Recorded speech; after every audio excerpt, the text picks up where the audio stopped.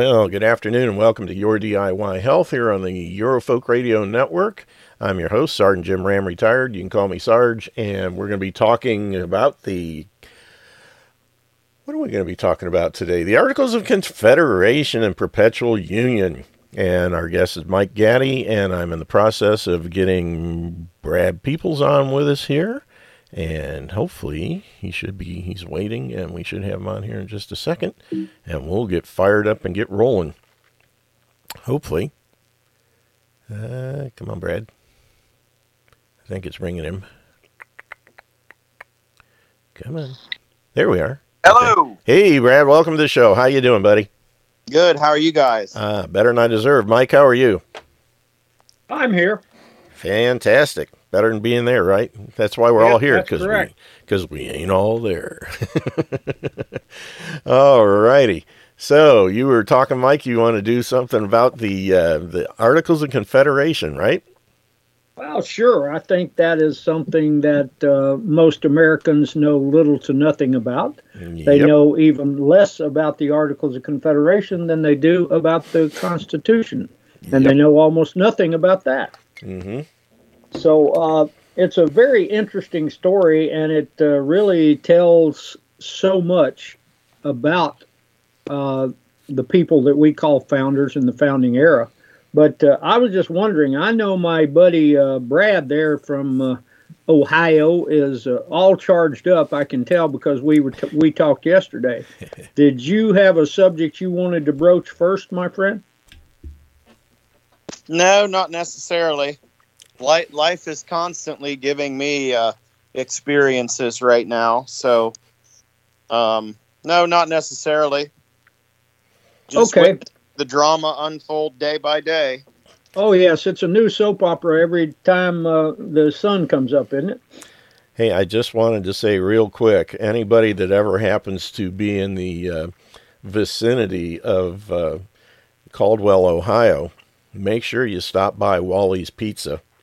The pizza is fantastic, and the staff are wonderful. Just wanted to put that out. I had a chance to get out there last Friday. I drove an hour and a half each way, and it was well worth it. I'll tell you what, we just had a great time just sitting out there on the picnic table, chatting for a little bit, keeping Brad from getting his work done. And the employees that work for him were very gracious and wonderful. Took great care of everything while we were yakking. And it's funny, every car that drove by was waving at him. It's like, is there anybody in this town you don't know? Nope. So anyway, there's not. It was great. We had a wonderful time. Had a great time. It was wonderful just getting the chance to meet Brad personally and enjoy some pizza. And it was yummy. So just wanted to plug that in real quick. Now we may proceed. All right, guys. One of the things I don't think most people know is that, of course, an awful lot of people left England and other places to come to the shores of America for freedom. Freedom to practice their religion, freedom to do what they wanted to do. And they came here for that. But those people came not as the wealthy and the wealthy aristocracy. Those came as people, just common, ordinary people, Joe Sixpack, as we would call them today in America, just trying to find a better way of life. And the thing that is not studied is the people that were sent by the king to America with huge land grants. And the king George and Parliament saw that there was all kind of resources to be had in America. So here's the way you do it. You send people over, and they are, of course, from the aristocracy in Britain, or they wouldn't be getting these land grants. So you send them to America with grants of hundreds of thousands of acres. And you send them to America and you say, okay, you have this land grant. All of this land is yours. But guess what? Everything that's on it belongs to the crown. So all the timber that's on it, you cut the timber, send it back to us, And so we can have the timber. If there are any minerals to be found, gold, silver, that belongs to the king as well. But the land is yours. And so what happened is the king created wealth in a lot of people, because you give people, tens of thousands of acres, and then they start parsing it out to the folks who had come over seeking freedom. So then those people are given, that the king sends over with his blessings, are also given trade protection. So in essence, the king created a ruling class in America. And that ruling class was doing quite well. Those were the wealthy and the well-born, so to speak. But in the 1760s, the king said, wait a minute, those people are spreading out too fast. So I need to do something about it. So then he forbade anyone to move beyond the Alleghenies or the Appalachians. He wanted to keep the people concentrated. They could be better controlled and better taxed. We see that today in big cities. So he wanted to keep them all together, didn't want them spreading out and getting way out there. So he forbade anyone to move into the West, as it was called at the time, to move into the West and to procure property from the Indians. He made it against the law for the crown for anyone to purchase land from the Indians. Well, there was one guy in America who just kind of completely ignored that, along with several others, and his name was George Washington. And at that time, Washington had tens of thousands of acres himself that he had secured. So here was the point that Americans do not seem to understand, is that at the time of 1765, when the Stamp Act came through, which was the ignition for the Revolution, which happened 12 years later. But that was the point of which the Sons of Liberty were formed. This is where the other people like Patrick Henry and others became adamant about their liberty. But the people who were the wealthy and the well-born, the lawyers, the merchants, and the others who had become rich through the influence of the king, they were stuck between a rock and a hard place. They had a real problem. How are we going to do this? Because we've got the people here, our neighbors, who are terribly upset with what the king's doing and the way that we're being taxed. And initially, everyone was going along with the Stamp Act. Benjamin Franklin was going along with the Stamp Act. Most all of the people that we knew who were Federalists went along with the Stamp Act. There was no problem. They were all ready to just jump on board and help the king prosper, because the king had allowed them to prosper as well. But then it got more and more out of hand the farther it went. So the wealthy and the well-born found themselves in a very ticklish situation. Many of them remained loyal to the crown and were called loyalists. Benjamin Franklin's son left America to go to England to show his loyalty to the crown. Many others left. Others, their land was seized and taken by this new breed of what history at that time called radicals. So if you go back and you read the history of that period of time, the two terms that were used were conservatives, and the conservatives were those who were loyal to the king. And radicals were the ones who opposed all of the taxation and everything that was happening. So the Sons of Liberty, Patrick Henry, and others were the instigators of the revolution. There never would have been a revolution against England if it would have been left up to the John Adams, the Franklins, and the others who were wealthy beyond imagination at that time because of their association with the crown. But they really had a serious problem, so they had to, in many instances, go along with the radicals.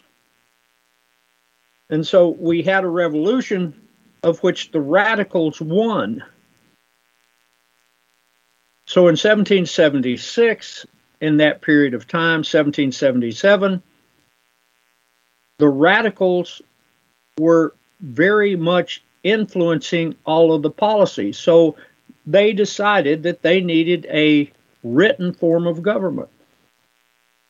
So we came up with the Articles of Confederation. That was a document of the radicals. That was the freedom seeking. That was the Sons of Liberty. That was the Patrick Henrys of their day.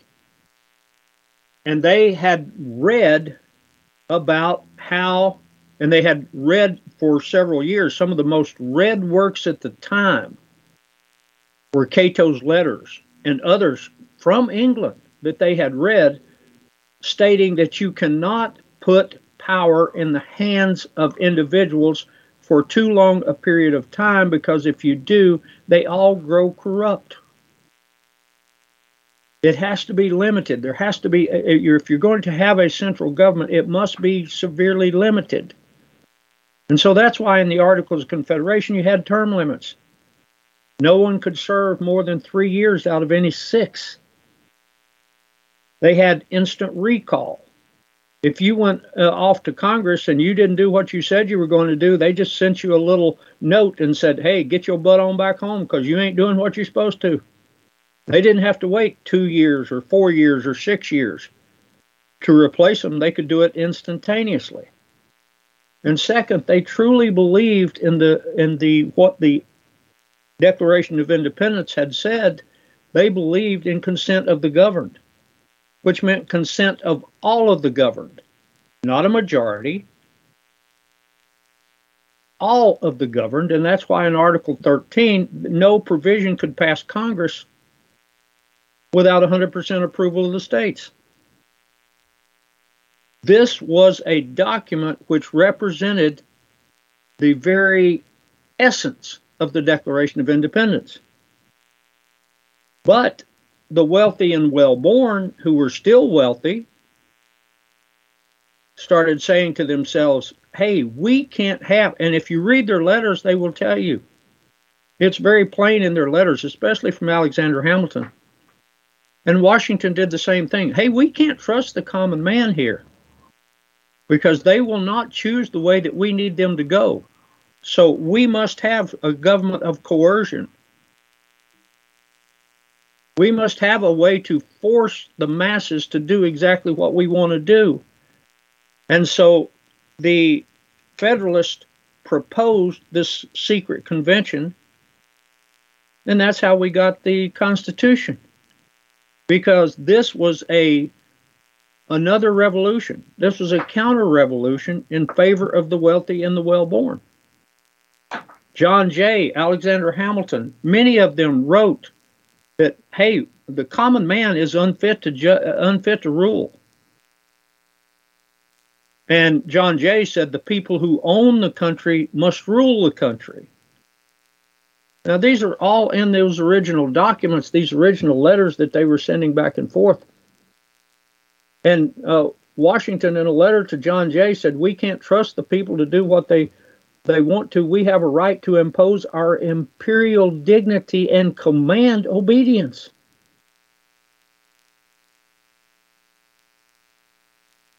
And this is the thing this is the reason that we have been taught, if the Articles of Confederation are mentioned, they are always mentioned in the fact, oh, they were too weak.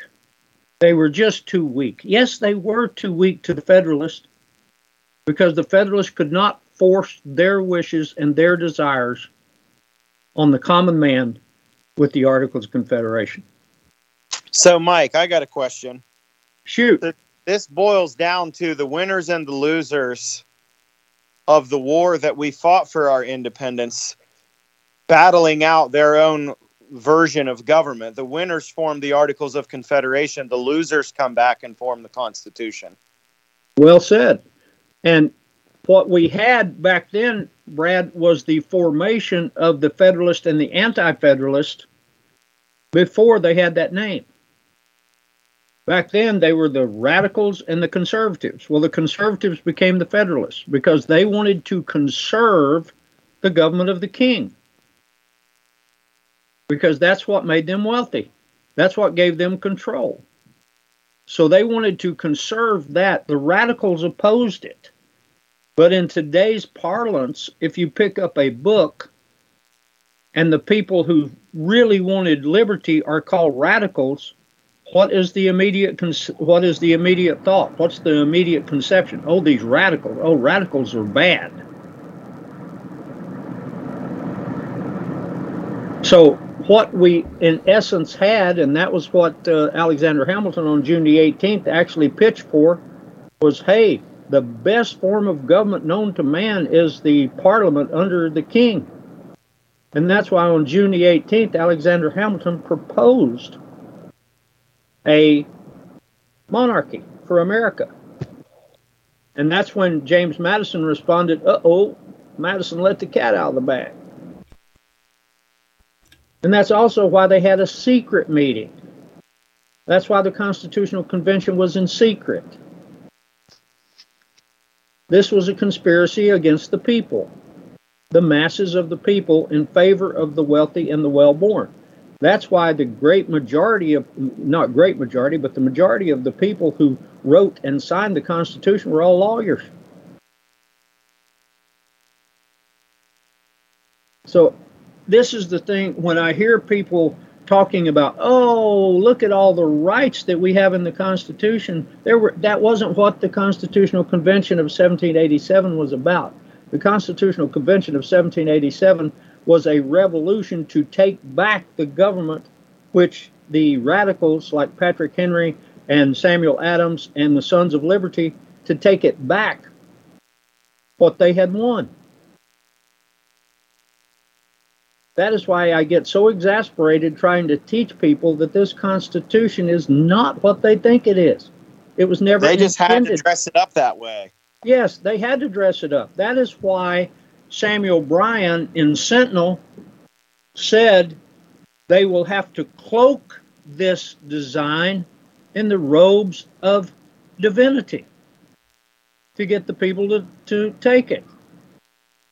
And if you read the Anti-Federalists today, the Anti-Federalists tell you unequivocally what will happen with a government such as that proposed in the Constitution.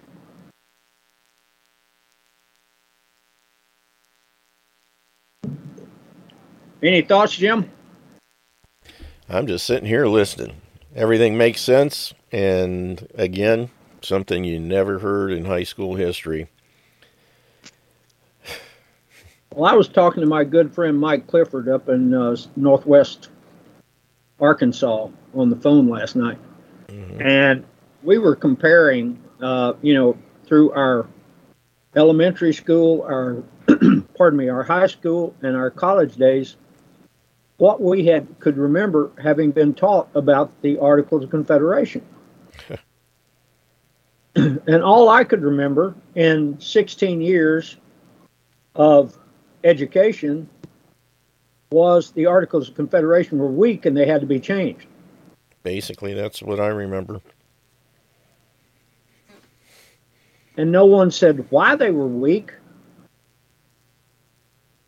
They just said that they were weak. Yep. Yeah, the assumption is that if the Articles of Confederation came first and the Constitution came second, that the Constitution is a more evolved form of government. We just assume that it's the same people who want and need each one.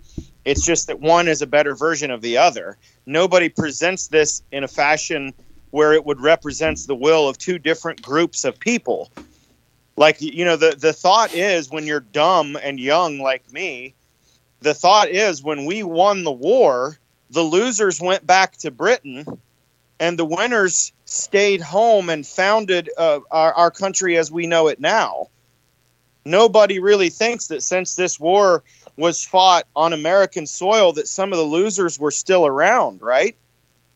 Right. Well, my friend from northwest Arkansas made this very abundant last night, and he brought it up with a modern-day comparison. He said, I just read where the Taliban in Afghanistan has told all of the people there who supported the American regime to pack their bags and get the hell out of town. And he said, unfortunately, and Brad, you alluded to it very presciently, he said, unfortunately, when America was founded, we didn't do the same thing with the Tories. Good point. So basically, those guys learned from their loss. And they knew that if they were to come back and win and secure this government, that you have to do it in a way that is covert. We can't win and gain control and people remember it that way or recognize it that way. So we've got to dress this Constitution up as a document of liberty so that we don't have to fight another war and potentially lose again. Right. And so that is the reason, in many respects, when people look at you like you have three heads, when you say, were you aware that at the Constitutional Convention, a Bill of Rights was voted down unanimously? If that doesn't tell you what they were there for,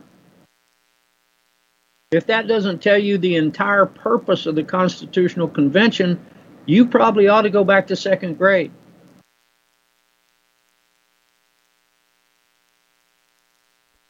Amen. Because people today who, Jim, and you and I forgot when it was, probably been a year or so ago when we talked about the con and how that came about. And today people believe that if they have a constitutional convention, that they can go back and they can reinstitute these rights. Well, you can't reinstitute something that was never there to start with.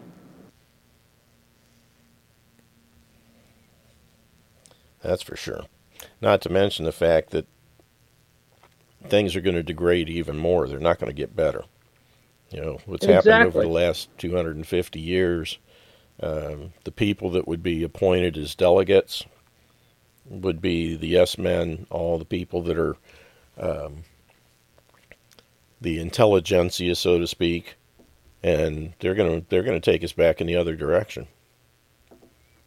Well, a great question here, gentlemen, is can a common, ordinary, everyday person, someone in your community, someone that you know, what are their chances of them being elected to national office? Slim to none. So how can we say this is a government of the people, by the people, and for the people? Because we vote, Mike.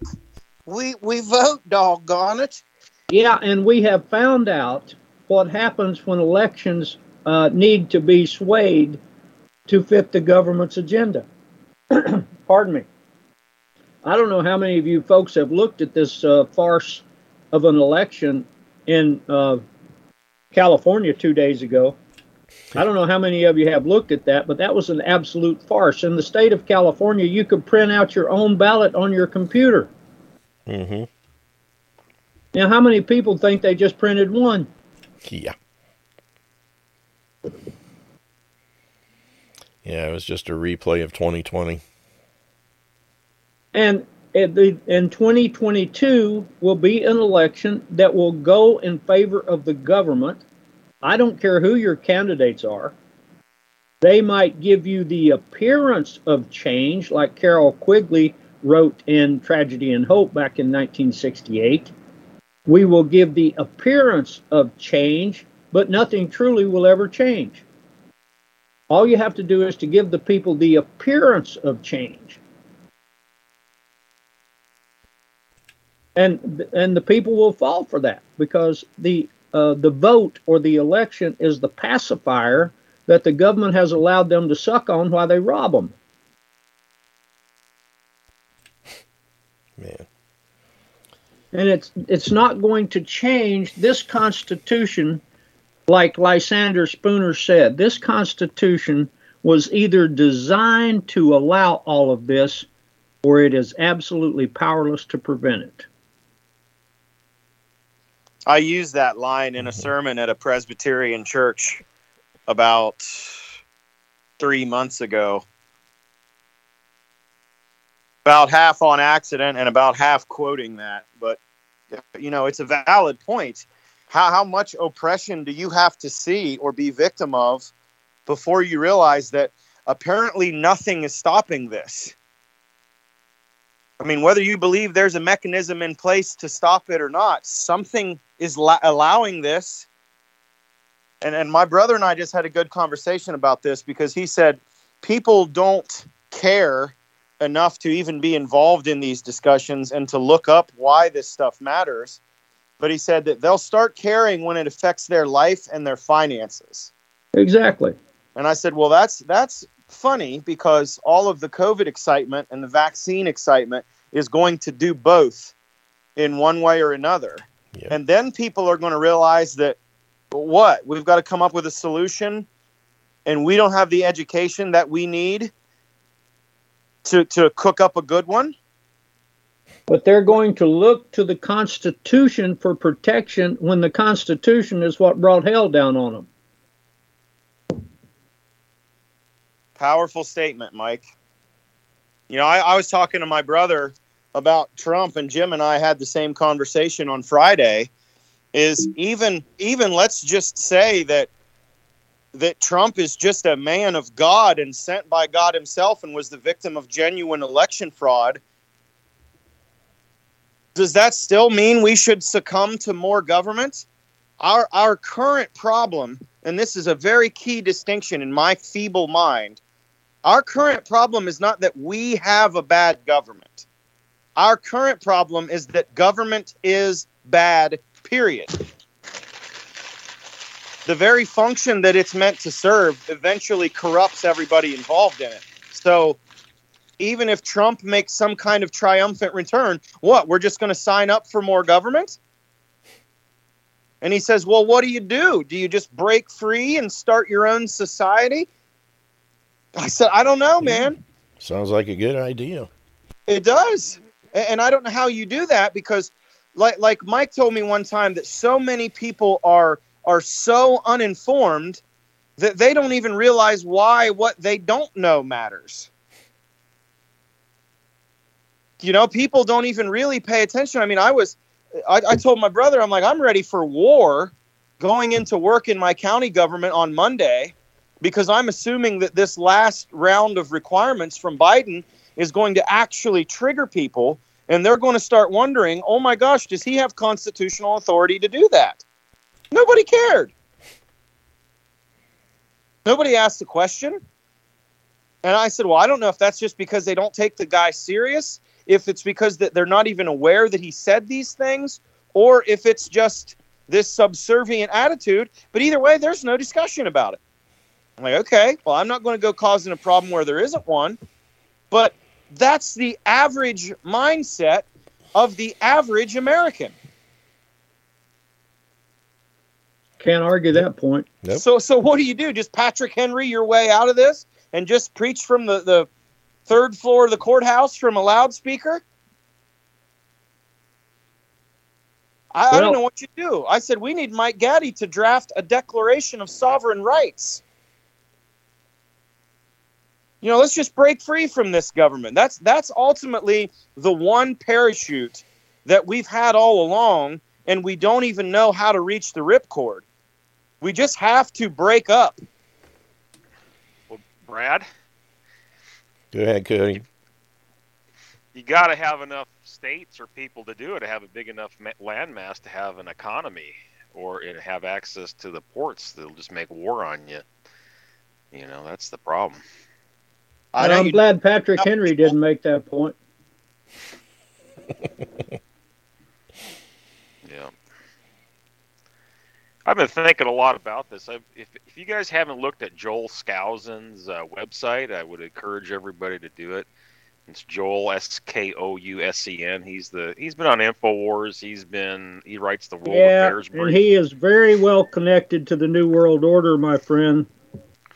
Well, if you read the compact that he's got, it's got a lot more rights than we've got now, and the Constitution that he said he made in tight legal language. So I don't know. So you'll argue, well, we've got enough with the Constitution, but if it's just followed, but we don't need another Constitution. What do we What need? we need is less government. We don't need more another constitution for another government. Any centralized government, no centralized government in the history of man has ever not done this. You can't put that much power in so few people. Yeah. You just can't do it, because if that has happened, look what the Articles of Confederation did. One state out of 13 could say, not no, but hell no. You're not doing awesome. this. Yeah. And when it happened repeatedly, guess who resigned his seat in Congress and went home? Not sure. Alexander Hamilton. Hamilton pushed this and pushed these tax schemes through the Congress of the Articles of Confederation. He was elected to Congress from New York. He pushed one tax scheme after another, but one state, two states, or three states would always block it.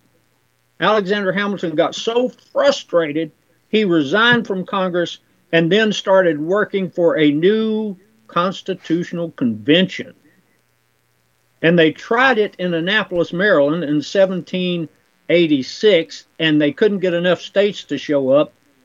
And someone, General Knox and General Lincoln, told them, if you're going to get this to work, you're going to have to get Washington involved. Washington is going to have to come. Are you oversimplifying it, Mike? Because it's my understanding that some of the states were about to go to war with themselves over not being allowed to trade in different. Wait a minute. If you're going to make a statement like that, give me the proof.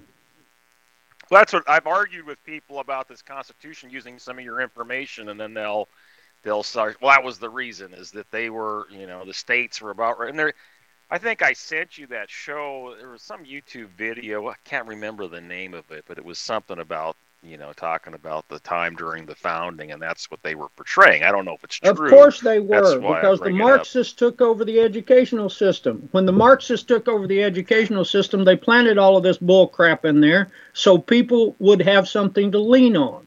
When someone makes a statement to you, Cody, and says, well, the states were about to go to war with each other, prove it.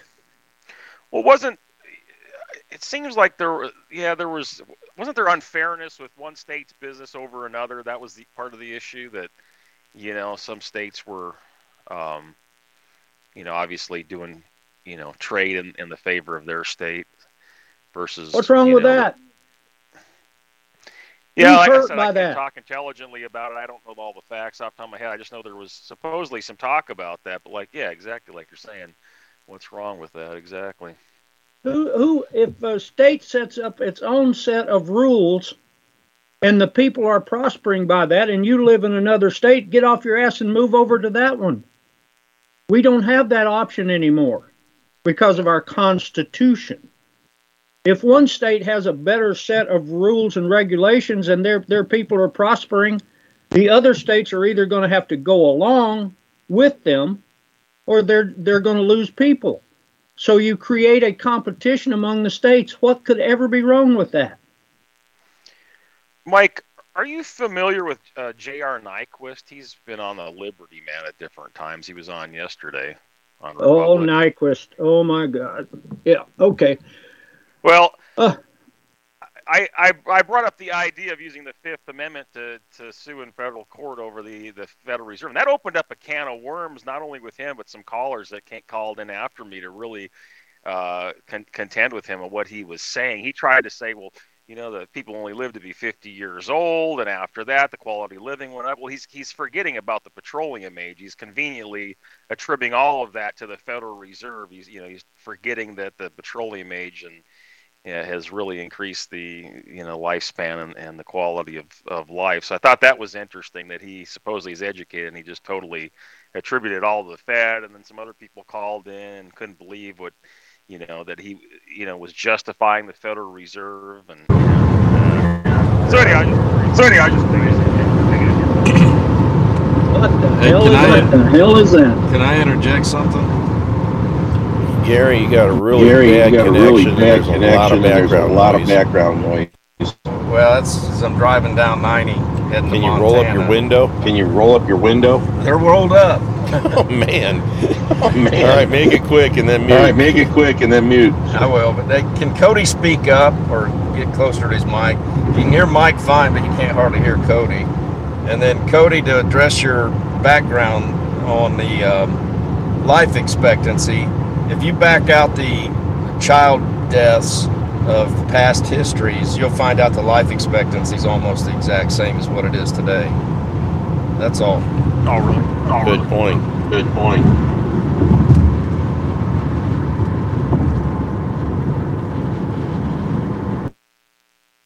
Okay, I went ahead and muted Gary because it was just too bad. Ooh, gosh. Was everybody hearing me okay, or is it just his? Oh, I'm hearing you fine. Yeah, there's some people Cody, on the Jitsi board are having issues for some reason. To those that are having issues, you need to refresh your screen, or if you're on the phone, sign out, sign back in. That'll probably clear things up because he's coming through just fine for most people. Cody, if anyone tells you that there's a solution to this to be found in the federal courts, they're a frickin' idiot. So anyone who mentions, oh, we can take this to the federal courts, I discount them right away as being a non-player because they're lost. It's hard, yeah. It's hard. You've always said that. It's hard to win in their courts, absolutely.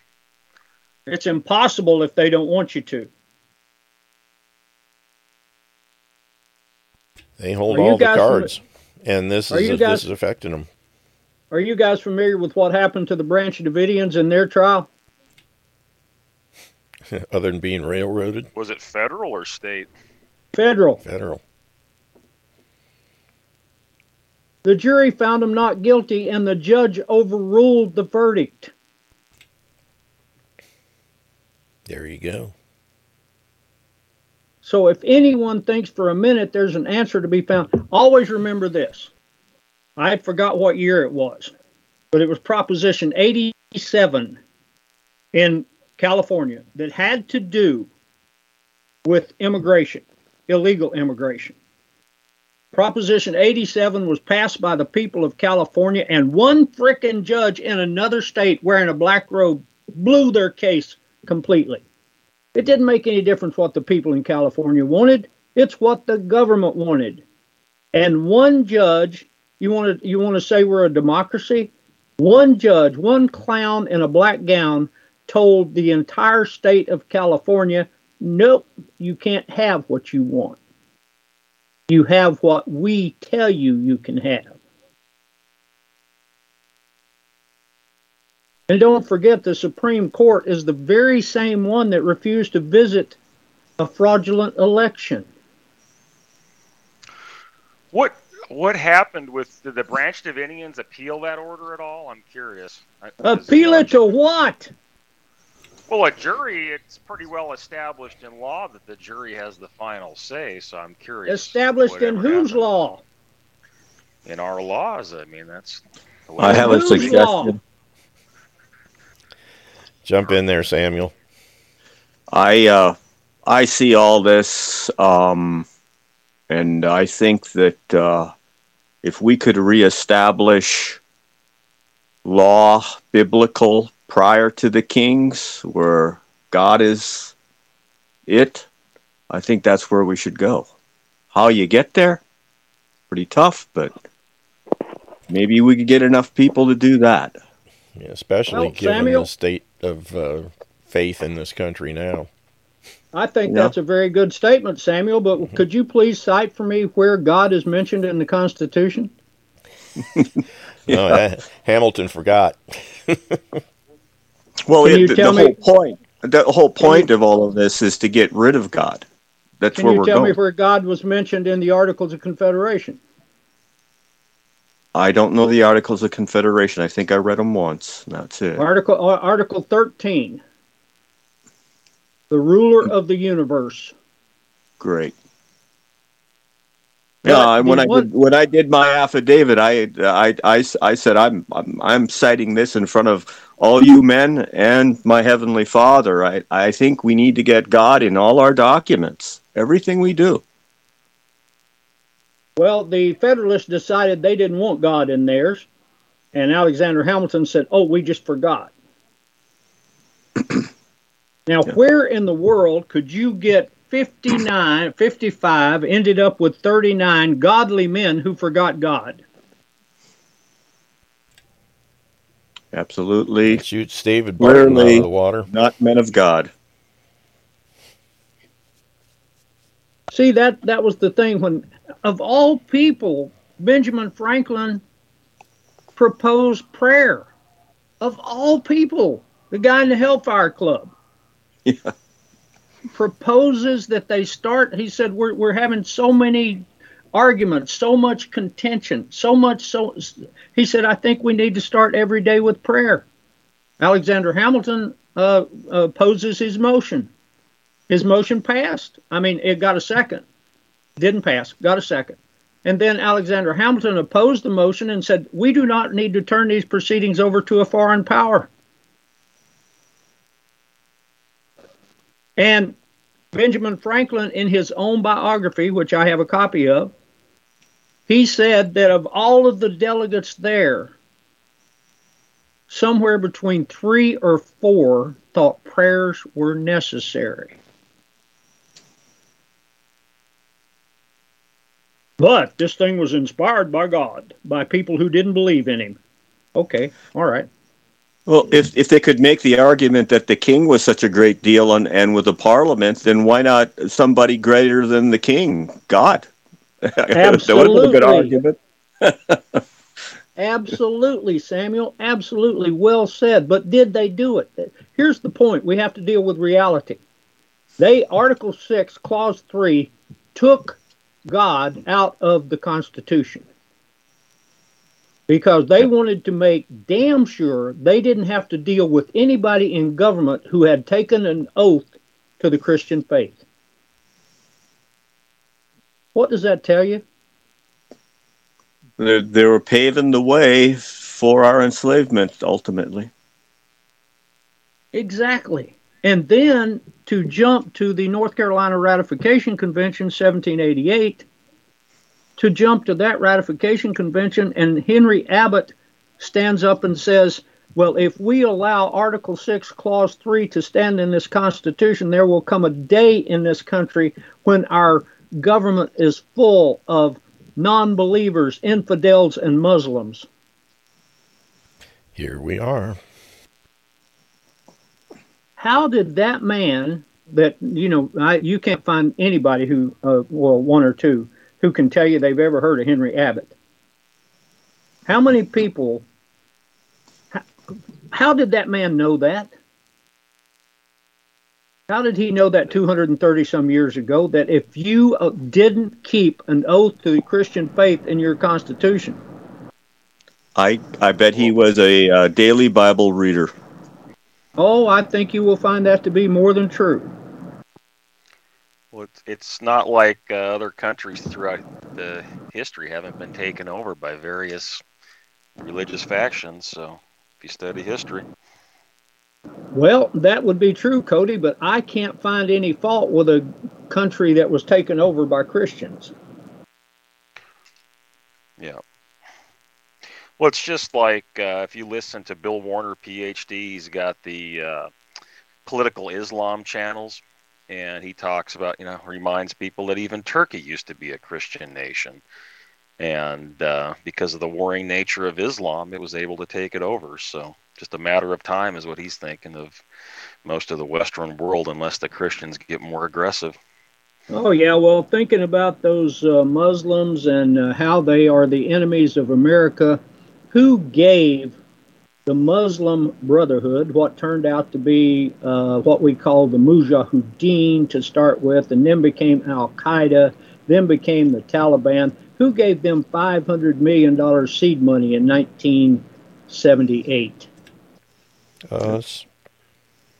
I don't think it's a coincidence either that the two cities we supposedly bombed with nuclear weapons, Hiroshima and Nagasaki, happen to be the two most Christian cities in that country. Yeah, Wow, imagine is that. true? Yes, and did people also know that within those two towns were the places where the majority of American POWs were being held? Didn't know that. You're not going to find it in your history book because your history books were written by Marxists, many of them proud Marxists. I didn't know Japan allowed Christians back in the 40s and 50s. I figured they were against that. Well, Cody, who allowed Christians in Iraq? Who allowed it? Oh, Saddam. Yeah, he allowed Yes, all the the faiths Armenians. to exist. Yeah. The Armenians were especially a large group of Christians, and under Saddam, they were allowed to practice their faith.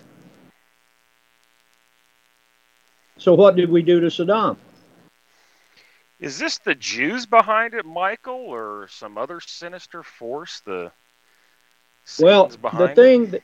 the thing that I have said over and over and over again, Cody, is that what is behind it is evil. There are lots of evil people on this planet, of many denominations. Cody, read evil people. Cody, read that Genesis 6 conspiracy book, and you get a real good idea what's going on. Okay. Well, I tell you, there is so much, and I'm preparing for a program tomorrow evening. I'll be on with Giuseppe Vaffanculo, and we are going probably make a lot of people angry, and we're going to get a lot of people upset at us. But we are going to bring about the connections of organized crime and the Jewish banking cartel into the Trump administration. And how they wielded a lot of control in the Trump administration. Like I said, we're going to make a lot of people angry, but guess where it came through? Son-in-law Kushner.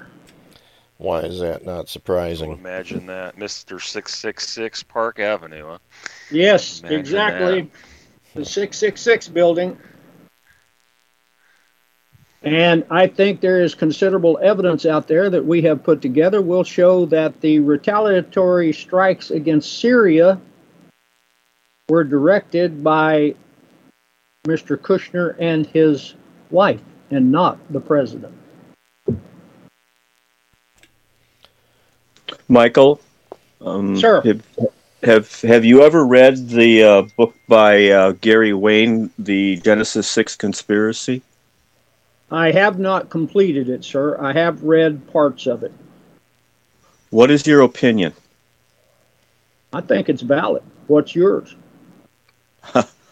It looks like a blueprint to me. Yeah. You couldn't draw it up much better, and I do want to complete it, and I hesitate to comment on things I haven't completely finished. But, you know, and I'm not trying to make excuses, but I tell you what, with my present schedule and the fact that with wonderful people like Brad Peoples and Robert Hudson and my good friend D.W. and Dave Scorpio and other people, my friends in Arkansas, who call me at least, 3-4 times a week, my wife pointed out to me that I probably spend 25 to 30 hours a week on the phone. For people who want to get a rough idea what that book is about, they can go to the website, and the first video that's featured there is the author speaking about the book, and it's about an hour and 36 minutes long.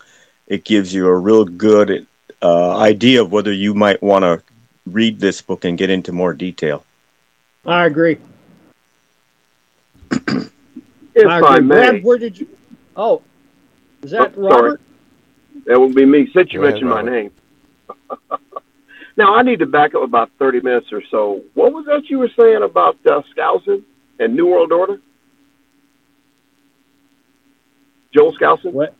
Well, I think, you can tell a tiger by his stripes.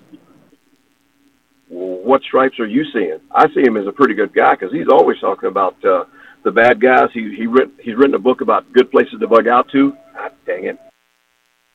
Well, I can't say those are wrong.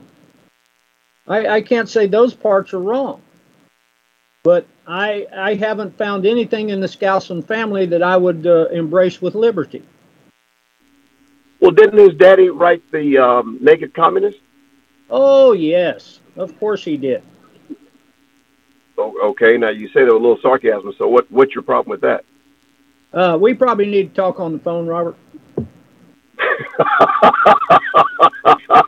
All right, let's move on. That's a part of that 5 to 6 hours a day. No, well, yeah. You're killing me, dog. You're killing me. Well, Robert, when I made mention of how many hours I spend a week on the phone, I don't regret a minute of them. I love my conversations with you and with DW and with so many other people who truly love liberty in this country, and my good friend Brad. And Brad, have you fallen off the edge of the cliff here, buddy? I'm still alive, man. I'm thinking. I ain't talking, but I'm thinking. Okay. Are you staying alive? Yeah. Oh yeah. Staying alive. I mean, when you brought that up, Robert, I've seen that phenomenon in conversations like this before, because I think people get frustrated when they feel hopeless, and I think there's such a thing as overdiagnosis. And we as a group do a really good job of kind of accepting how screwed we are, but there really isn't a good solution that we can all cling to and say, all right, guys, here's what we do now. And that is a very frustrating thing for people, because it shines a light and exposes all of the dark history. And I trust every word you say, Mike. I really do. But in a way, with you being the source of all of that forensic history, we're kind of looking to you as, all right, well, what do we do now, man? Lead on. You've gotten us to this point. Lead on. Well, Brad, I've talked about this on many occasions, and I even wrote an article, How to Change This, But You Won't. And there is a way to fix this, but the people aren't going to do it. And especially the people who aren't going to do it are the people who are looking for a way to fix the government using the government. That's never going to happen.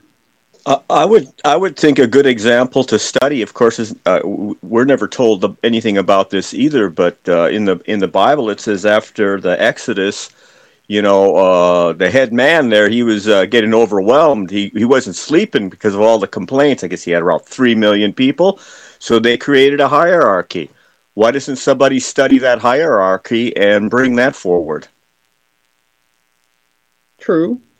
But here's the thing, is that I look at our own history, and that for 4 generations in America prior to the 1760s, Americans did just fine without a government. They didn't need a government. And people start screaming, oh, it's anarchy, it's anarchy. Little people are going to run around with bombs. I've got a question for you. How many people has anarchy killed in the last 20 years? And how many people have government killed in the last 20 years? I would say immoral people don't need a government. Well, I would agree with that. And of course, we've got that big argument between Hobbes and Locke, where Hobbes said, oh, we've got to have government because we have evil people. And Locke says, yeah, we do. What happens when they control the government? That dude was sharp. So here, the point of it is, let's look at 1 Samuel chapter 8. Give us a king. Give us a king. And what? And then even when they were told what a king would bring them, they still wanted a king.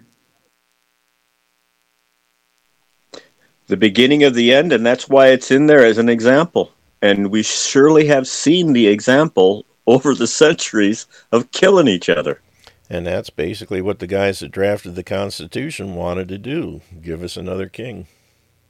Exactly. And let me ask you a question, guys. Everyone who runs out in the next election championing their candidate, are they not saying, give us a king? Give us my king. Yes. Yep. I want Brad to go to his next meeting and start it with a prayer. Knowing Brad, he probably starts all his meetings with a prayer. No, I don't. That's not true. But I respect at least that a silent one. Do they shoot you down, Brad, when you try to bring in the Heavenly Father? They don't want to hear that. Is that why? Oh, I mean, I got a lecture today about how radical I am. But a lot of my interpretation of all of this, from the Constitution to these wars to the COVID crisis, the presidential elections, all of this is filtered through a self-obtained knowledge of prophecy.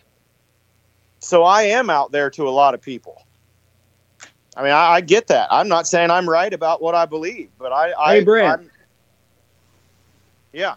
I'm sorry, buddy. I didn't mean to interrupt you. I just wanted to throw something out there because you know that we think the world of you. But I want to tell you something. The next time somebody tells you that you're radical or you're way out there, say thank you, thank you, thank you.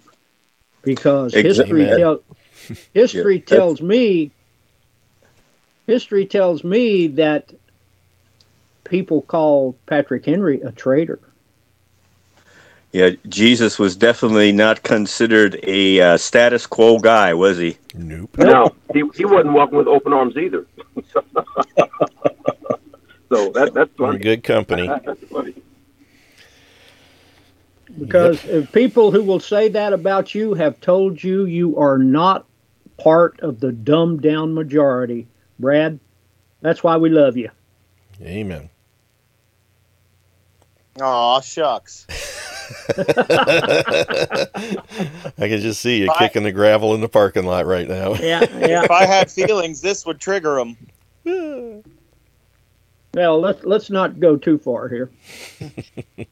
Well, it's funny, Mike. You guys did that show on 9/11 and discussed that Karpman drama triangle, where you have a victim or set of victims, and you have an aggressor attacking that person, and then you have a rescuer. You can track that same triangle from God creating the heavens and the earth and God creating man. You can track that same triangle clear to our present day and track it from the future back to us. You know, I kind of kick this stuff around in my mind a lot, and I think, how do you really appreciate a society free of evil and free of oppression unless you experience that? You know, in a way, the existence of man and the evil that just naturally occurs with his free will, that's God's psyop. You know, it's creating opposition. It's just that God is the only one that has ever done it for our own good. But without that contrast, without that opposition, without us being victim of what we're currently very likely going to be victim of, how do we appreciate our rescuer? How am I even a victim without the presence of an aggressor? How do I appreciate a savior without something to be rescued from? You know, this whole drama triangle shifts as time goes on. And I think right now we're in a very peculiar one where our country is so friggin' divided that we're fighting over what category we're in. We're fighting with the vaccinated over them being the aggressor. We're fighting with the liberals and the Democrats and the snowflakes over them being the aggressor and us being the victim. Well, they make the same argument. They make the argument that the unvaccinated, they're the problem, they're the aggressor. So you've got this really, really strange dynamic in this drama triangle where not only does somebody get to come back as our rescuer, they get to settle the drama over who belongs in what category. And not only do they get to save you from danger, they get to tell you you were right all along. And that scares the hell out of me. Because people are going to have to be very careful right now over what stance they take. Because now all of a sudden, if somebody comes back, and I still say Trump is the perfect person to orchestrate this on America. If Trump comes back and he says, you anti-vaxxers, you anti-Democrats, you have been right all along. I'm here to settle the argument, and I'm here to rescue you from the evil that you've been fighting about. Well, what if you agree with him for 5 minutes on that, but in 6 months, he's doing some things you don't agree with? Most people, I don't think, have the courage to turn their back on that. That's why I say even whoever comes up next, no matter how good they are, now is the time where you say, I'm going to govern myself. Because even if what comes next appears to be good, I have no reason to trust it whatsoever. But that Karpman drama triangle is a really, really fascinating thing. And I can see it playing out right now. And America has upper lip and lower lip hooked with treble hooks. I don't know how we wean ourselves off of this idea that government is good, or that we just happen to have a bad government and the next one is going to solve our problems. We're in a heck of a pinch there. I mean, does anybody else see what I'm talking about, where we're actually fighting over who belongs in what category? I'm not even sure if I'm the aggressor or the victim. Well, Brad, along those lines, I've got a question for you. Are you set? Okay. All right. Let's say that the organized crime in America, most usually attributed to the international banking cartel, but let's say that the organized crime element in America that controls prostitution, drugs, all of the things that they do, what if they announced that they are taking nominations for a new leader? And what if you got to vote for their new leader? Would the organized crime unit, would the organized crime cartel stop doing prostitution? Stop doing drugs, stop doing all of the things that they do that are illegal, killing people? Would they stop doing that because you were allowed to elect their leader? No, it's the same cancer. It's just got a new title. Well, that's my point. If you think for a minute, and here's one of the things I wrote, voting is the unique ability to choose the leaders of the criminal enterprise, which steals your money, indoctrinates and poisons your children, and controls every facet of your life. Hooray. Well, the problem too, though, Mike, is not voting makes an equally insignificant difference toward the objective of good. We act like if we don't vote that suddenly things are better or that we're not culpable, and I don't assume that matters. Well, let me ask you a question along those lines, Brad. When was the last time you ever heard anyone who won an election complain about voter turnout? Yeah, I see where you're going. Go on. Well, the fact, this is what they like to hang you with. Oh, you didn't vote, so you don't have a voice. That's bullcrap. The exact opposite is true. You voted to continue the machine. You voted to continue the criminal enterprise. And you're telling me I can't complain? You brought it down on me. I didn't bring it down on you. Well, go ahead. Well, knowing what we know now, 95% America could sit out and they'd still report 70% voter turnout. Well, but that's because we believe them. That's part of it. Government. See, this is a conversation that I've had with so many people. Let's take what William Colby said, director of the CIA. William Colby said, the CIA owns everyone of any importance in the major media. He said that at a senatorial hearing. The CIA owns anyone of any significance in the major media. Then we have another CIA director who says we will know our disinformation program is complete when everything the American public believes is false. They tell you what they're doing and you still don't believe them. But wait till they tell you a lie about a pandemic. Wait till they tell you a lie about a war. Wait till they tell you a lie about anything, and you suck it up like a kitten goes after milk. When they tell you the truth, you don't want to hear it, and when they lie to you, you love it. That is a dysfunctional society from the get-go, and you can't expect anything good out of such a society. It's not there.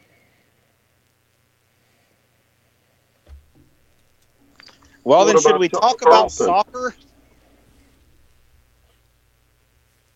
I'm sorry, gentlemen. Who said what? Robert, what'd you say? Tucker Carlson. Sorry, I didn't mean to step on you, Brad. Go ahead. No, I was just being a butthole. I said, well, should we talk about soccer? Oh, you mean communist football? It's just downheartening. It's disheartening to think that we can place ourselves here and we can know why we're so screwed, but not do much about it. I mean, the biggest benefit that I get from these types of conversations is knowing how to protect myself from what might happen next. If you think politics is dirty, sports is even worse. Let's make another analogy, guys. I'm being very careless, and I drop my pistol, and it goes off and shoots me in the shoulder. So I believe the remedy for that pain is to pick my gun up and shoot myself in the head. No, the other shoulder. That's the mentality of America today, and they have been led down this road by psyop after psyop after psyop. Actually, you go shoot the gun manufacturer. Yeah, well, that we tried to do that as well. Goebbels would be just absolutely. I am sure he is standing up and cheering in hell for what this government has been able to accomplish with these people. To get people to believe any damn thing they say when they tell you up front, we're lying to you. Is he the one that still believe it? I'm sorry, go ahead. Just real quick, is he the one that said if you want to get people to do what you want them to do, all you have to do is scare them? Was that Goebbels? Well, something along those lines. That's exactly what Goebbels said. But I'll tell you what: if you've got Facebook, don't put any quote up for Goebbels, or you will be banned. You can't tell Boobus what's going on. The fact that anyone in the media, in the social media, wants to block the truth ought to be everything you need to know. Yeah. Well, the other day I put up a quote by Hitler. Well, I got a 30-day suspension. The thing that was crazy about that was the quote that I put up by Hitler was one of the things that Facebook said, here's something you said 2 years ago. Do you want to share it again? So I shared it again. Then I got banned. So I brought it up to Facebook. Hey, look, you hand me something to share and then penalize me for sharing it. So they cut my restrictions down to 24 hours. So the next day I posted the same quote, but instead of Adolf Hitler, I put Joe Biden. Mm. And the quote was good. They let it ride. Speaking of Joe Biden, yeah. Do we have to? Well, it's kind of pertinent in a way. Tucker, and I heard this on your show, Jim, a couple days ago. You played it. Mm-hmm. But Biden last week said that he will institute a vaccine mandate, which is just about laughable. But in the same telecast, Tucker Carlson played an audio, and I don't know when this was, probably 2 or 3 months ago, I would say, maybe longer, where Biden himself said, I don't have authority to institute a vaccine mandate. I can't do that. I have no authority. Well, I don't know what authority he got in 91 days that he said he didn't have 91 days ago. What changed? Because something did. They just decided they didn't care. Robert, let me point something else out to you. And this has just been made me just cackle like an old hen on several occasions. Now, here we've got Donald Trump, who institutes Operation Warp Speed, which gives the vaccine manufacturers the right to skip all of the elaborate testing that should be done. And they did. And they did. So he does Operation Warp Speed, which says, okay, guys, go ahead. We'll make guinea pigs out of everybody in the world for your vaccine.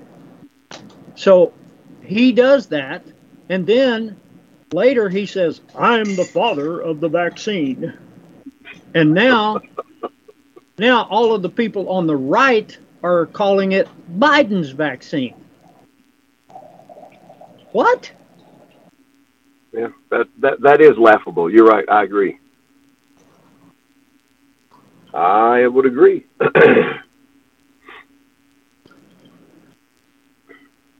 There's one guy who said that you can trace, again, going to this Genesis 6 conspiracy and bloodlines, every president in the United States, you can trace them back to the King and Queen of England. Might be a little bit of truth to that.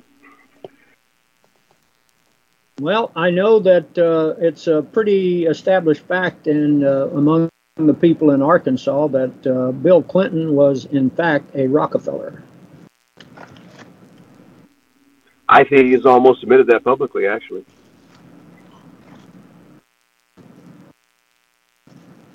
And, for some reason, they keep things in the family, guys.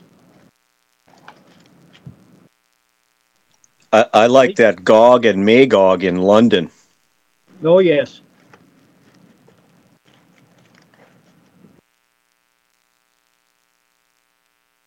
If for a country that calls itself Christian and runs itself like Satan, you got to sort of scratch your head. The consent of the governed. That is a huge joke. I love that phrase. Can I borrow that? All yours.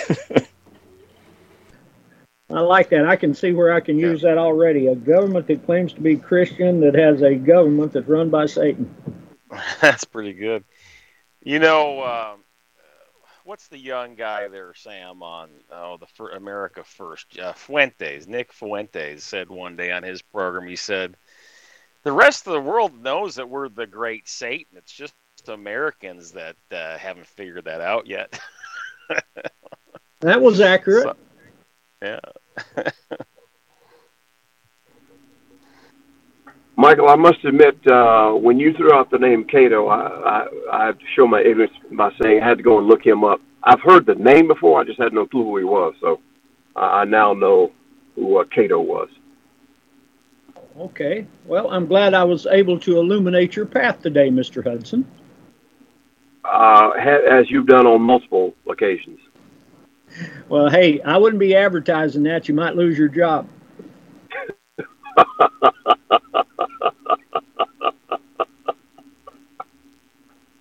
As I said, you should be the dean of history at somewhere like, Georgia Tech maybe? You're close. Or Georgia State. Oh, well, there's not much chance of that. I wouldn't hold my breath, Robert. I wouldn't either. Absolutely not. I'm pretty sure we could get Brad to do something, though. Brad, have you fallen asleep again, brother? No, sir. I'm still here. Okay. Well, you guys, any questions on the Articles of Confederation and Perpetual Union? Now, you said even the articles didn't mention God either? No, I didn't say that, Robert. Article 13. Oh, okay. Okay. I thought you said something of the universe. Ruler. Oh, okay. So they meant the Heavenly Father when they said that? Absolutely. Okay. Okay. So what kind of gearing up do you all do? I mean, assuming that the only solution to all of this is actually somewhat impossible. What do you guys do on a personal level to be as ready as you can? and try to sustain life without as a little assistance as possible. What do you guys do? You start 20 Don't years everybody ago. answer at once. Start 20 some years ago. Start accumulating everything and anything that might be essential to life or something that you can barter with down the road to obtain other things that you might need. Learn as much as you can about self-sustaining gardening and medical treatments and things that you can do on your own. How to build a coffin, how to prepare someone for burial. You name it. The list is as length as the day, long as the day is long. But yeah, you got to do all kinds of stuff. Get a copy of the Foxfire books.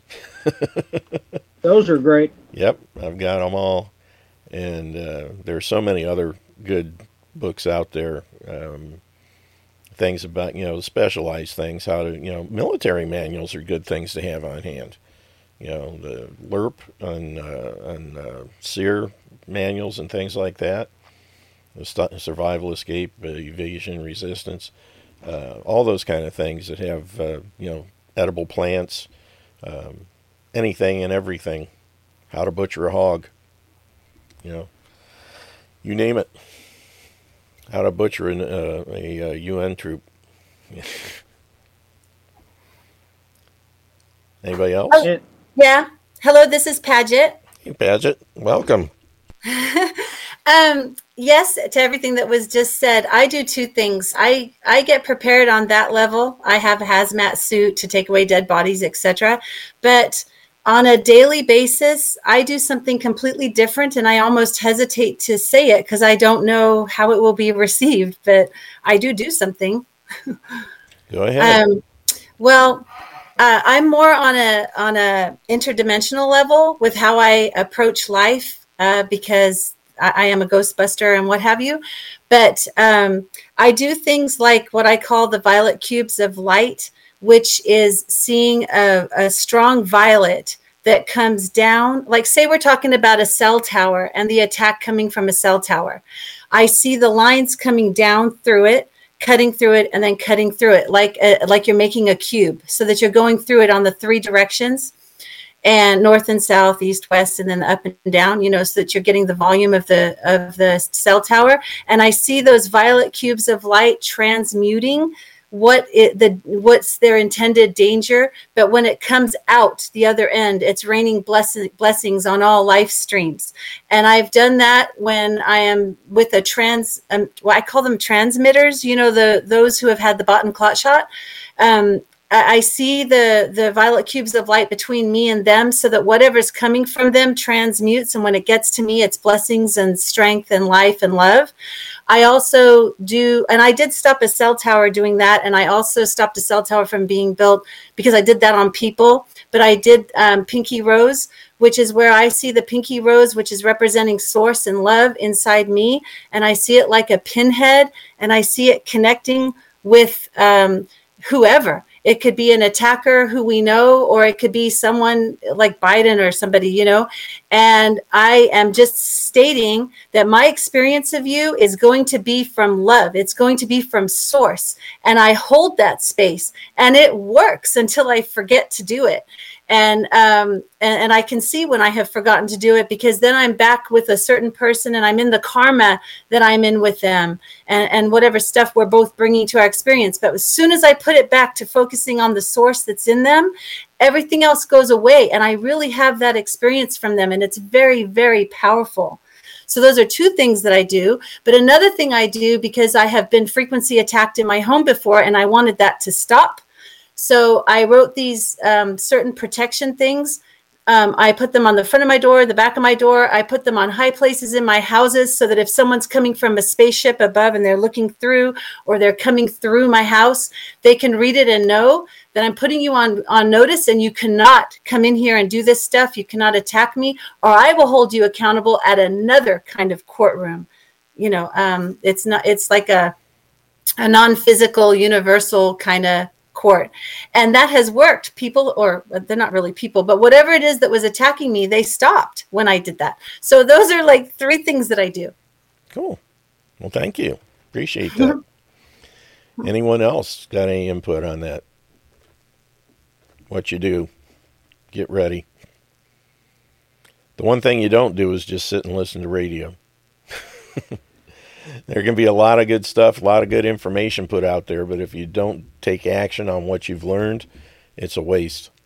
So hopefully that's not happening here. You know, I stockpile nutrients.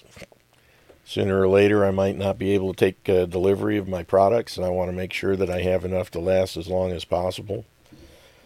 Same thing for other things, too. Storable foods, guns, ammunition, precious metals, gold, silver, blue steel, lead, brass, those kind of things. Come on, somebody else out there's got to be doing something.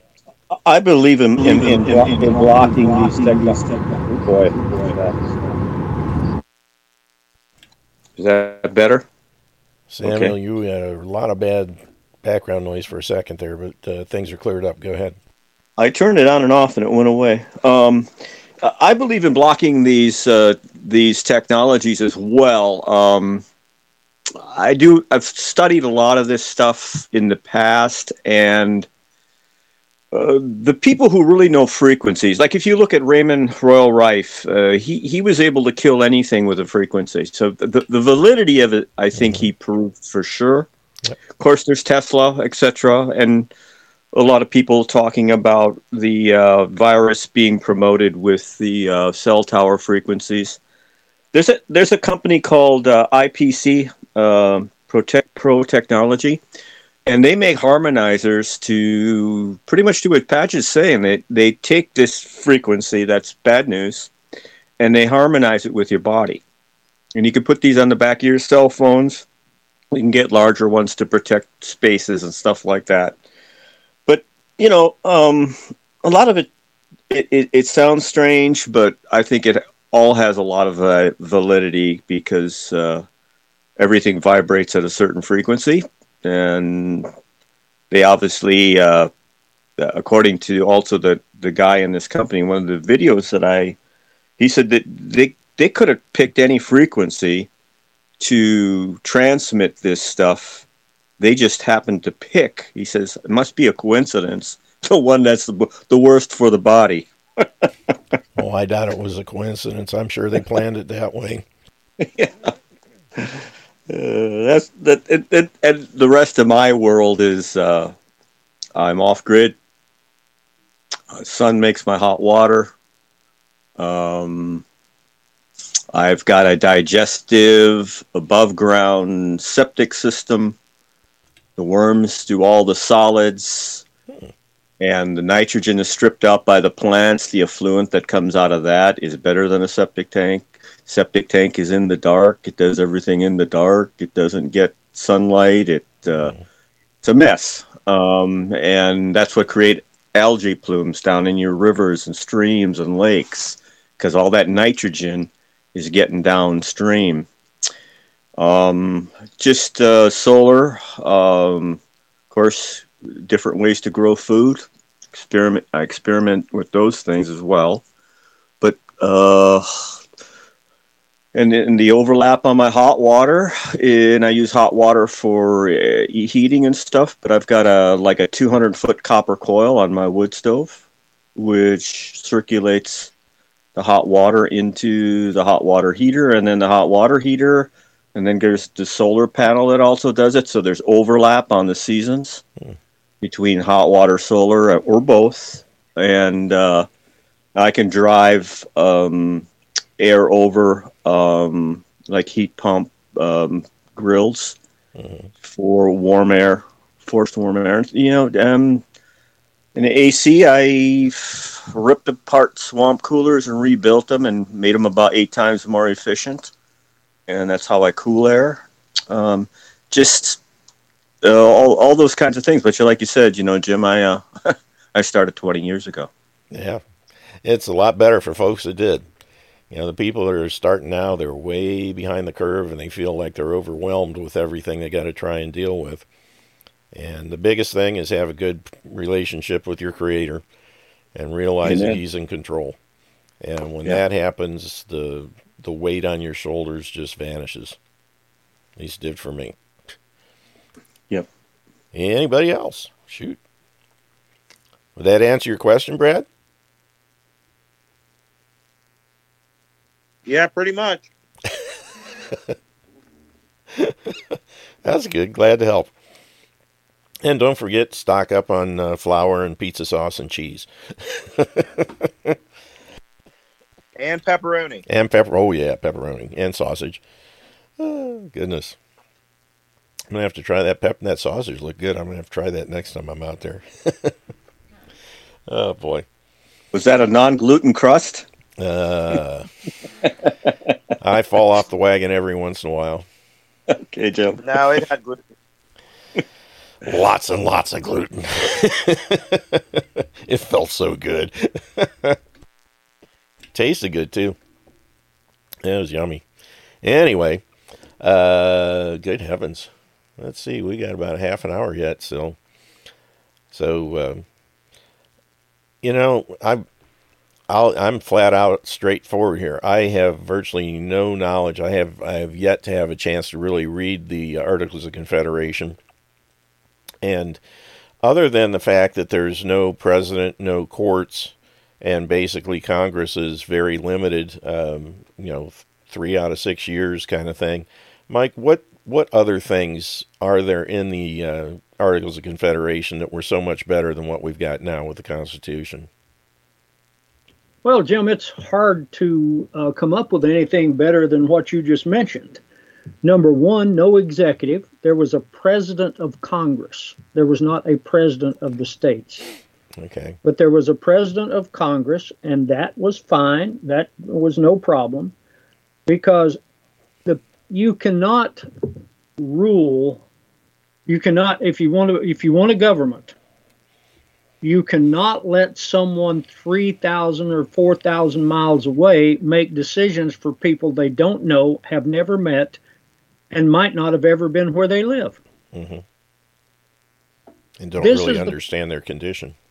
Yeah, you don't understand what they're going through, and to come up with universal rules for everybody, which is the very essence of a central government, is that the central government is that no matter what I say, sitting in Washington, you out there in West Los, Louisiana, and you other guys in Podunk, Nevada, you have to do what I say.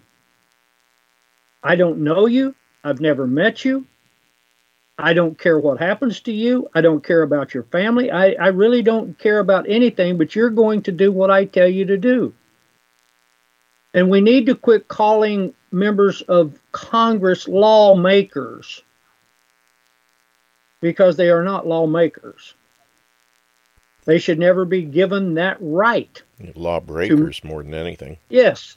How can you do something valid and honest by being not honest? You know, who would want a government run and created by criminals? And the people who created the Constitution of the United States were highly involved in a criminal conspiracy. They were violating the laws of the day, which was the Articles of Confederation. And today, if a group of rich people, we've talked about this before, Jim, but if a group of rich people and a whole bunch of lawyers got together and said, look, we don't like what you've got. We don't like your form of government, so we're going to make one and you're going to like it.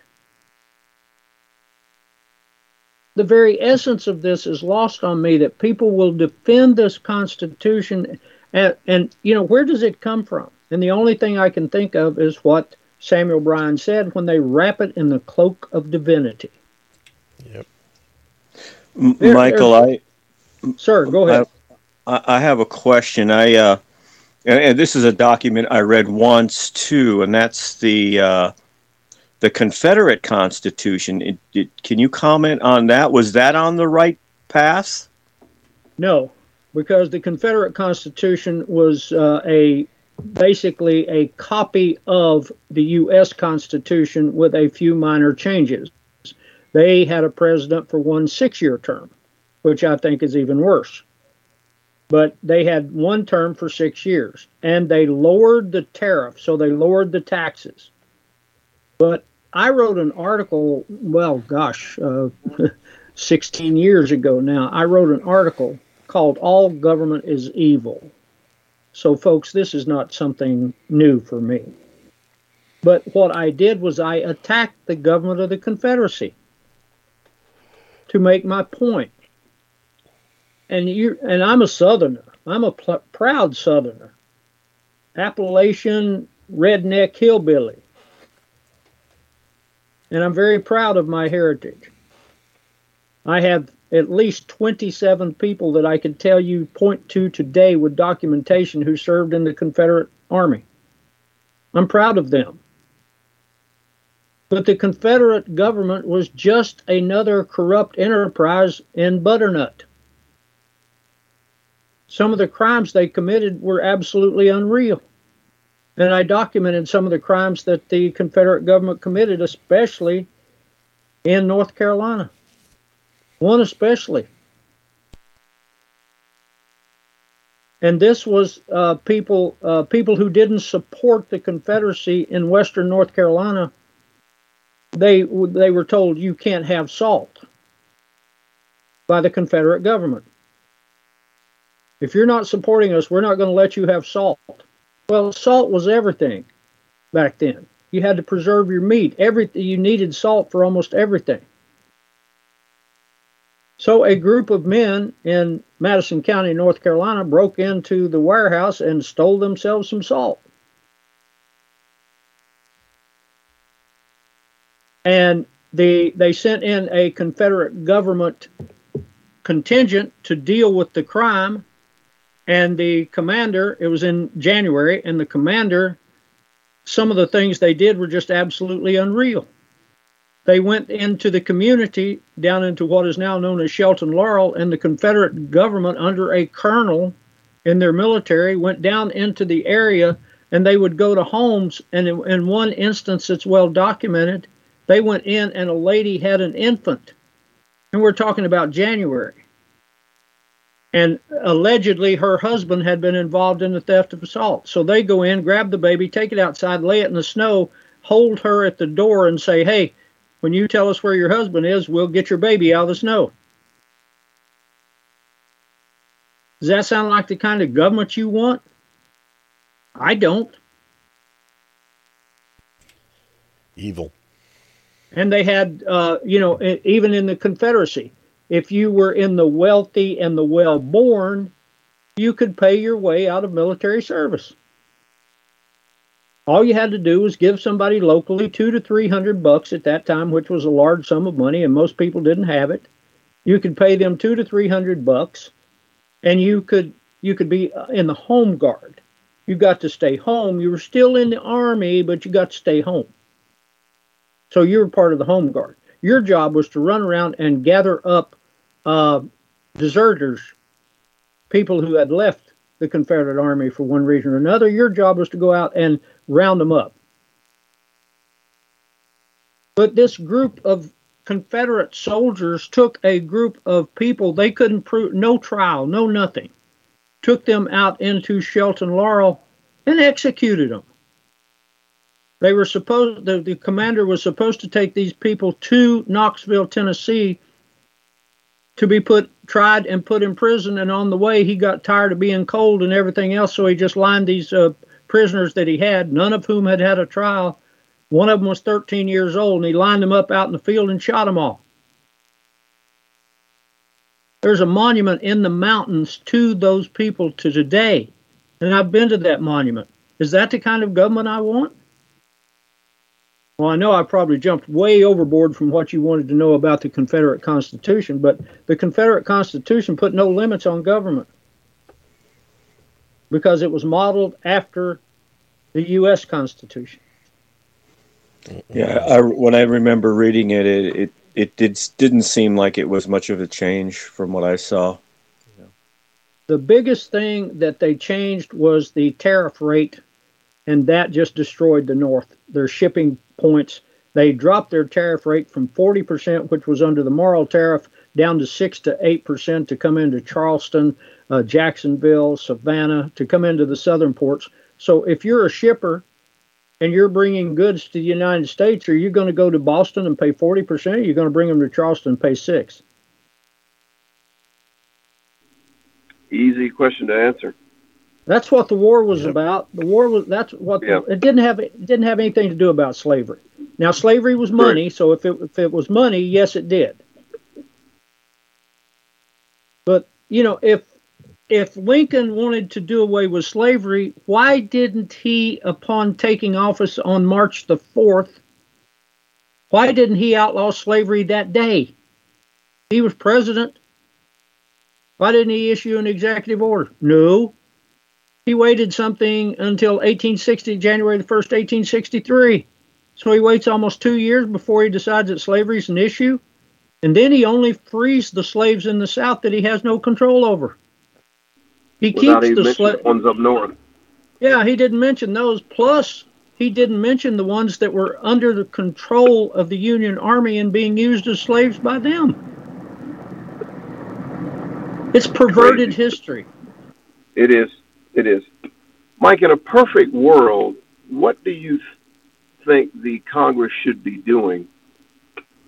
We always hear, and I'd say it myself, if somebody asks what's the Congress' job, is to pass laws, which is clearly ignorant. Well, but in a perfect world, what ought they be doing? The perfect world, in my opinion, and I think it would be tolerated, is I think each session of Congress should spend the majority of their 2-year term in the House and the majority of their 6-year term in the Senate going through all pre-existing laws, have them examined for how many are unconstitutional. They should be spending their time getting rid of laws, not making more. Amen. I heard one guy's idea that I liked, and he says we get back to representation of 30,000 per the Congress. They never go to Washington. They get stuck in the community of that 30,000, and they communicate with computer, etc., to be in touch. But that way they're controlled by that community. If I had to have them, I would be 100% for that, because how in today's world, if you do the math, one member of the House of Representatives represents 774,000 people. Now, how in the dickens can anyone believe that can be done? Because most people have problems. Brad, you could speak to this. How many problems do you have representing the people of your small county? Oh, yeah, there's 3 commissioners in a county of 14,000, and, there's divisions even within that group of people. Could you pretend for a moment to say you represent everyone that lives in your county? Not without lying. Well, imagine 774,000 people.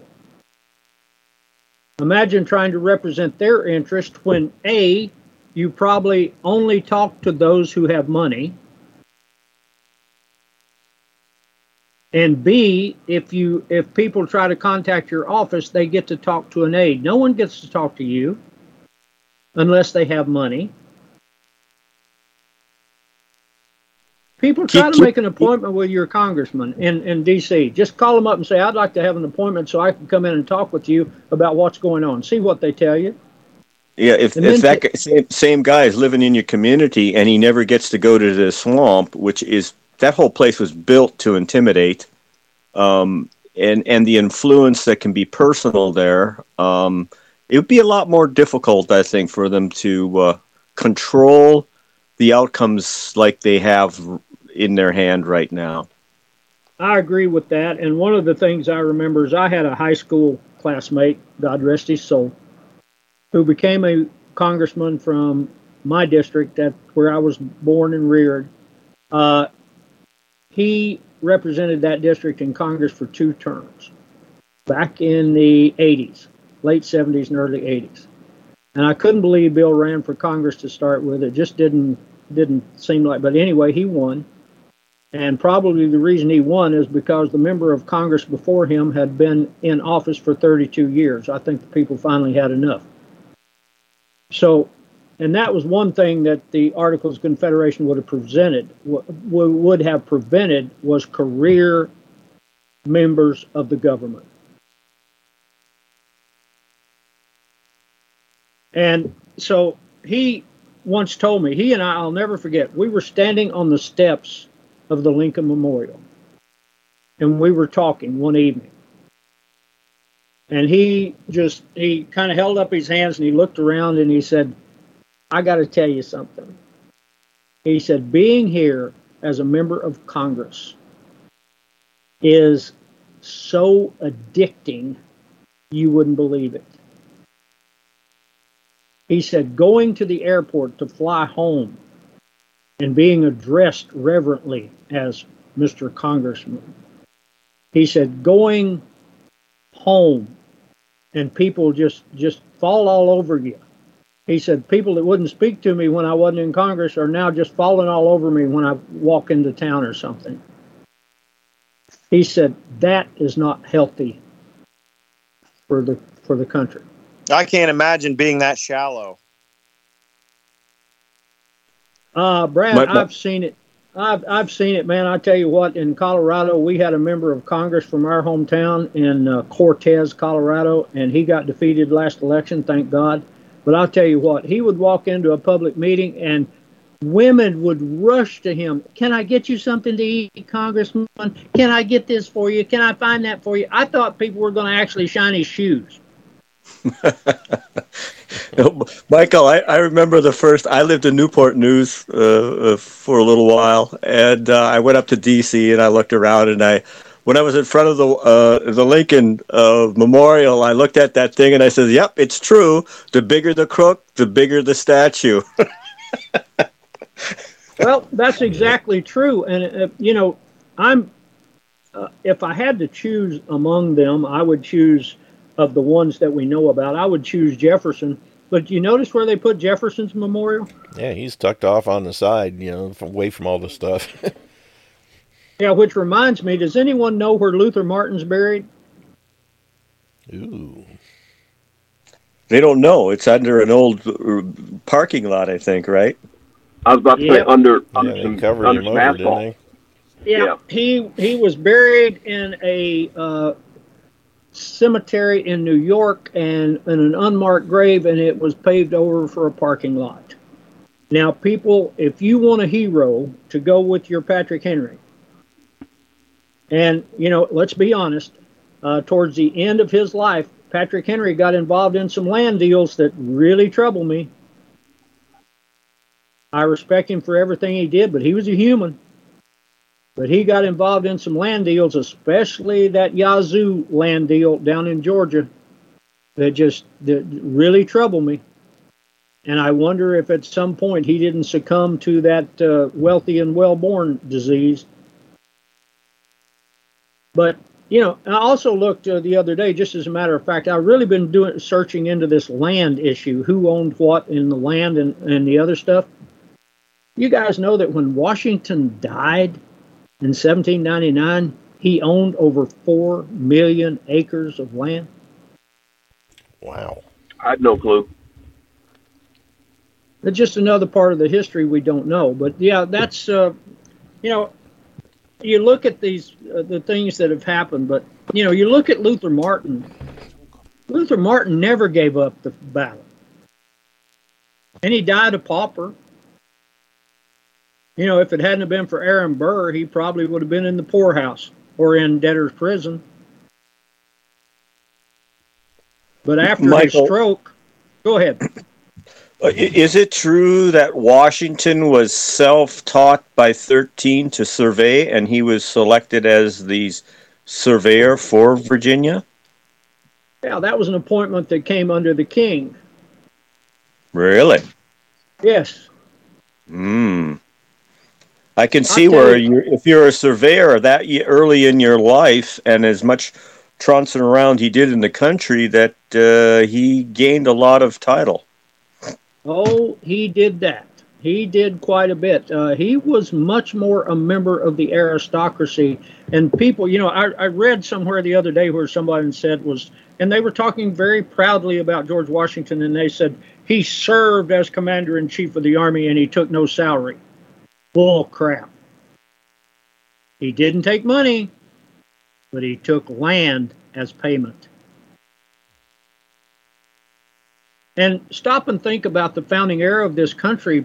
During that era, if you had money and you wanted to invest, there was only one thing you could invest in. Dirt. They didn't have a stock market. There were no manufacturing companies of any significance that you could put your money into. Yeah, you could invest in shipping, but the majority of people invested in land. Land speculation back then was absolutely huge. Even de Tocqueville spoke of that in his book after he came to America. It was the land speculators. And almost everyone was involved in it. Jefferson was involved in it. But Patrick Henry, the one that bothered me was the Yazoo land deal, of which we had the deal with, I'm trying to think of the Supreme Court case. Someone will help me out here in a second. But what happened with the Yazoo land deal is the land speculators got together enough money, went to the legislators in the state of Georgia, and bribed them all to give up to their land company what is now Alabama and Mississippi. The entire land area in one land deal. Now, how many million acres is that? And they bribed... But you kind of broke up there. Say again? You kind of broke up there. Are you saying all of Georgia is what he owned? I missed that part, the last 15 or 20 seconds. The Yazoo land deal was they got the Georgia legislators, they bribed them to allow the land speculators to buy what is now Alabama and Mississippi. Mike Gaddy. Got yes. Fletcher versus Peck. Thank you. So Fletcher versus Peck comes through, and John Marshall says, and Marshall was involved in this deal. Marshall was a land speculator. He was involved in the deal, and he was sitting on the Supreme Court. Chief Justice. Did he get a piece of cheese? Oh, yes. Although later now he said it wasn't him, it was his brother. Jim Marshall. Yeah. Or Marshall Dillon. I'm not sure which one it was. But anyway. But I wonder if the founding fathers would have been in favor of a 50-year jubilee. Oh, yeah. But anyway, Marshall rules in Fletcher v. Peck that even though the legislators were bribed, the deal stands. Does that mean if I rob a bank and they catch me, I get to keep the money? Good work if you can get it. So yes, the deal stands, and it bothers me that Patrick Henry was an investor in that. I don't know that Patrick Henry bribed anybody. I can't say that, but he was an investor in a company that did. Wow. And can you imagine owning Alabama and Mississippi? I mean, what a deal. Yeah. But it shows you that even back then, legislators could be bought.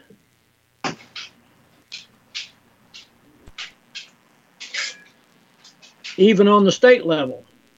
But, as was brought out earlier, how convenient on the state level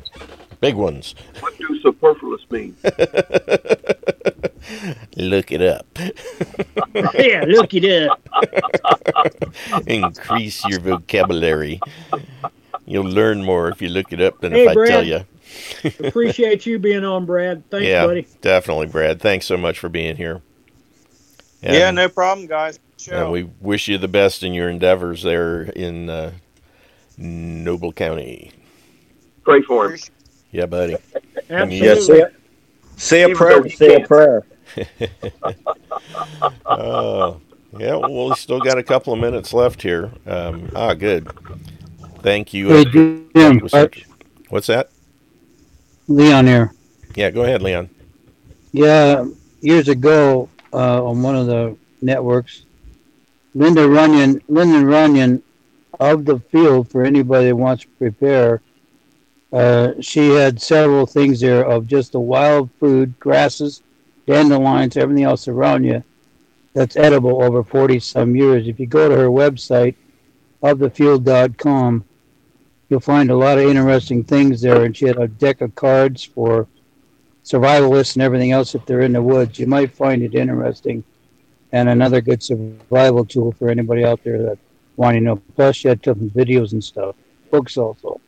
Yeah, there are tons and tons of great sources out there. I met bunches of them when I was doing survival shows back between 96 and 2000. And I wish I could remember this guy's name. I'll see if I can't dig the books out. He had a whole series of little tiny flip manual type things that had, one was edible plants and medications and all different kinds of stuff that you could use that were small enough that you could put in a backpack or a pocket or whatnot. But we might have to do a session on that here in the coming days. But for now, we are out of time. So again, I want to say thank you to our guests, Mike and Brad, and everybody that stuck with us throughout the whole 2 hours, and all those out there listening in Eurofolk land. Thanks so much for being here, and take care of your bodies, because the only place you have to live. We will be back live on Monday. Tomorrow's going to be a replay of this show. So we will catch you then. And like I said, take care, have a wonderful weekend, and we'll see you soon. Take care, and God bless. Later, and thanks for the info. Yep. Hey, Jim, do you remember Matthew Stern? Hold on.